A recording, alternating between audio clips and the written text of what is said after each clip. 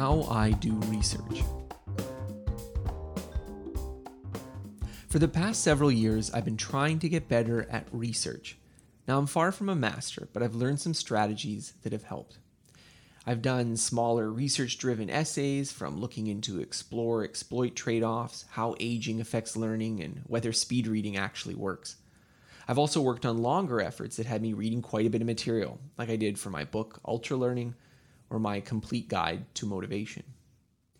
Research is an essential part of thinking for yourself, for if you can't find and understand other people's arguments, you tend to get stuck either with what your intuition tells you or with the opinion of just one person who managed to catch your attention. I'm definitely not an expert researcher, but I thought I'd like to share how I go about it, both to clarify my own thinking and to give some help to those who would like to satisfy their own curiosity, but aren't quite sure how to start. Setting up scope and topic. So unlike learning from a class, research tends to be open-ended. There's always another book or paper you could read that potentially has an important insight. You'll rarely reach a stopping point that will tell you you're done.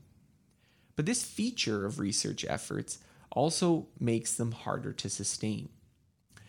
Our brains like boxes we can check off the to-do list. Open-ended activity often languishes from a lack of completeness. So I recommend deciding how much time you want to commit to research in advance. I also advise making an end goal to do something with the information, such as writing an essay, rather than have it remain purely mental. Writing an essay or report forces you to organize your thinking, remember key details, and ensure you actually understood what you read. Beginning research, looking for key works and key words. Once you have a scope and topic, the next step is to find the expert vocabulary that matches the topic you're interested in. Experts divide the world up in ways that don't always match how ordinary people think about it. So if you want to know what experts think about discipline, then you'll quickly find there's a difference between self-control, self-regulation, vigilance, and grit. In some cases, the words represent fine-grained distinctions in ideas, but in other cases, they simply represent different territories, policed by different groups with different experiments and methodologies. Wikipedia is a good starting point because it tends to bridge the ordinary language way of talking about phenomena and expert concepts and hypotheses. So if you type your idea into Wikipedia in plain English and then note the words and concepts used by experts, you can use this to advance. With keywords in hand, you can start to identify key works. What are the central texts in this field that all other experts agree are important? Which summarize the field so you can get a bird's eye view without needing to read too many papers? Literature review, meta-analysis, and textbooks. So once I've narrowed down what the keywords are and possibly found some central papers or authors that everybody cites on this topic, I usually try to find reviews of the field. In particular, I look for literature reviews, which attempt a qualitative review of all the papers on a particular topic, meta-analyses, which try to aggregate the quantitative effects from many papers to find an answer to a particular question, and textbooks, which are used to teach others and tend to present the field in the way experts want new entrants to learn about it. A good way to start with this is simply to go to Google Scholar and type one of the keywords you identified earlier with the words review or meta-analysis and just see what comes up. If I'd previously identified testing effect as a concept of note from Wikipedia, I might type in testing effect review or testing effect meta-analysis. For textbooks, I often find it helpful to go to Amazon, enter in the keyword I'm looking for, and then limit my search to textbooks. So I did this for my most recent research project. I wanted to learn about apprenticeship, so I went through and I checked all 47-ish pages of textbooks with apprenticeship in the title. After reading about 24 Kindle previews for the most relevant seeming ones, I read a couple books in full. Now, whether you should start with a review paper or textbook depends on the scope of the question you want to ask.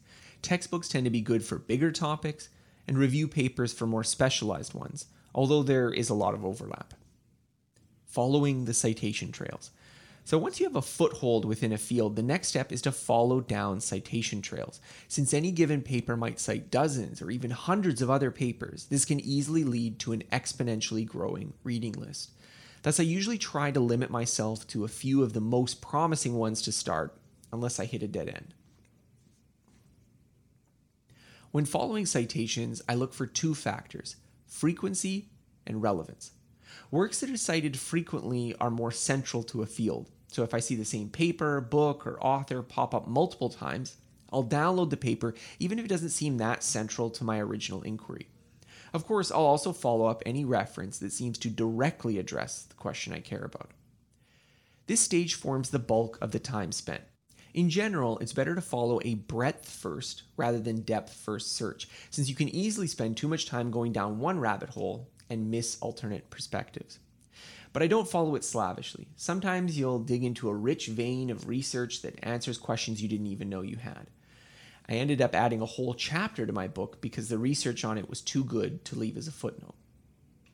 How to read research.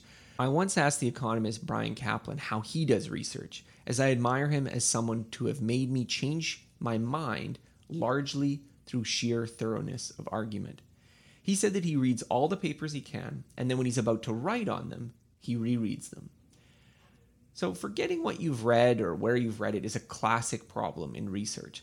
Some people have very sophisticated systems for avoiding this, such as Zettelkasten, and I don't find those methods particularly helpful, but it's possible that I'm just simply inept at them, so I'm not trying to pass judgment. Instead, I prefer Caplan's approach. Read everything you can, including making highlights of sections you think you may need to revisit later. If I finish a book or longer paper, I'll often make a new document where I'll pull notes and quotes from my original reading, as well as do my best to summarize what I've read from memory. The goal here is partly to practice retrieval and understanding, but also partly to give yourself some breadcrumbs so you can find things more easily later. Some rereading is probably necessary though, especially if you're tackling a big project. My own feeling is that the goal is not to get every fact and detail inside your head, but to have a good map of the area so you'll know where to look and when you need to find it again. With luck, the main findings of the field will stick out even if you can't recall every detail verbatim. Other tips and tactics. So beyond this basic approach, a few other tools have been very helpful for me. First, use Sci-Hub to get access to papers. While I'm normally not a big fan of copyright infringement, the current status quo hardly makes me sympathetic to academic publishers who have become largely parasitic on scientific enterprise. Alternatively, emailing authors directly often works to get access to papers, but it tends to slow things down as you follow trails of breadcrumbs. Second, use Google Books to hunt down notes within your printed books. So I use this a lot when writing my last book. So if I wanted to find something in, say, my 900-page Van Gogh biography, I could flip through the index, but it was often easier just to search within the book on Google. Third, map out key arguments and players. In rare cases, the question you want to ask will have already been settled by science.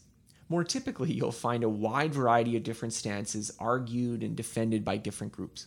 I've often found it helpful to map out the key positions and proponents, since this is the intellectual terrain where most of the pitched battles of arguments occur. Fourth, don't be afraid to take courses first. Reading in a field is like joining midway through a conversation, except it's a conversation that's been happening for hundreds of years. How much you need to back up to understand the prerequisite topics before you can usefully engage with the material depends on the discipline, but it rarely hurts to take some courses that provide a background in the topic. Finally, experts are surprisingly willing to talk to you. I was surprised how many busy experts took my calls to discuss their work. K. Anders Ericsson, the father of deliberate practice, was even nice enough to read through an entire draft of my book and give me feedback on places where I mentioned it. One thing I haven't addressed is evaluating whether a literature itself is trustworthy. I think answering the question of what do experts think is true is hard enough, even without questioning whether it actually is true. So while my abilities here are meager, How to Read a Paper, the book, offers a good intro into evaluating research. Still, with the replicability and generalizability problems inherent in many fields, it's always worth being on guard that today's consensus will end up being tomorrow's quackery. Do you do research in your work? What strategies and steps would you add to this? I'd love to hear more, especially to improve my own ability to learn. Thanks for listening to this episode. More episodes like this can be found by searching for Scott Young Podcast on Apple Podcasts, Google Podcasts, Spotify, and on most other podcasting apps available on your smartphone. If you've enjoyed this episode, please consider rating my show as it helps other people find out about it. More of my work can be found on my website at scotthyoung.com.